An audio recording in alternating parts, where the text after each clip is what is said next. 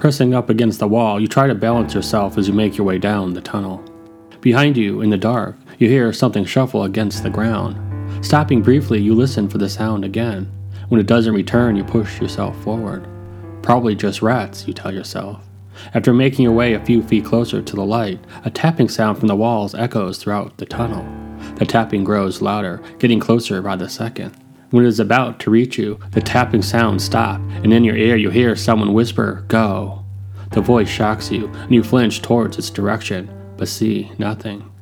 A few moments later, footsteps begin to emerge from the far side of the tunnel.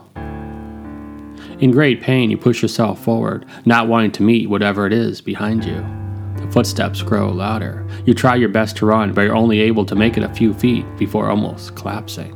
You know you can't stop, but whatever it is behind you will reach you eventually. As you begin again, voices bleed from the walls and the ceiling, talking fast but quietly, and it's hard to make out what they are trying to say to you. Breath is felt on your neck, and you can feel icy fingers pulling at your clothes and across your face. Taking a deep breath, you walk as fast as you can towards the light, which has only grown brighter. And in the light, you can see shadows passing back and forth, and you can feel yourself passing through them, each one giving you small glimpses of their memory. For brief moments, you can see the hospital's entryway, images of people dressed in black watching you, and fire. You close your eyes, trying to fight off the visions. Feeling you now have no choice, you sprint towards the light in front of you. A few minutes later, you find yourself at the bottom of a small set of stairs, and you ascend and enter the light. An early evening breeze falls across your face.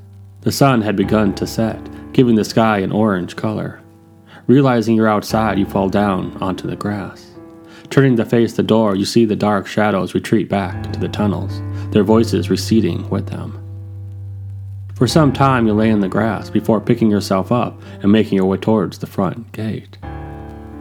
Your friend is waiting, leaning against their car. When they see you, they rush over to help you walk.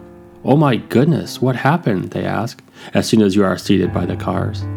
You try to explain, but don't know where to start. All you can say is you're not going back in. "I just want to go home," you tell them.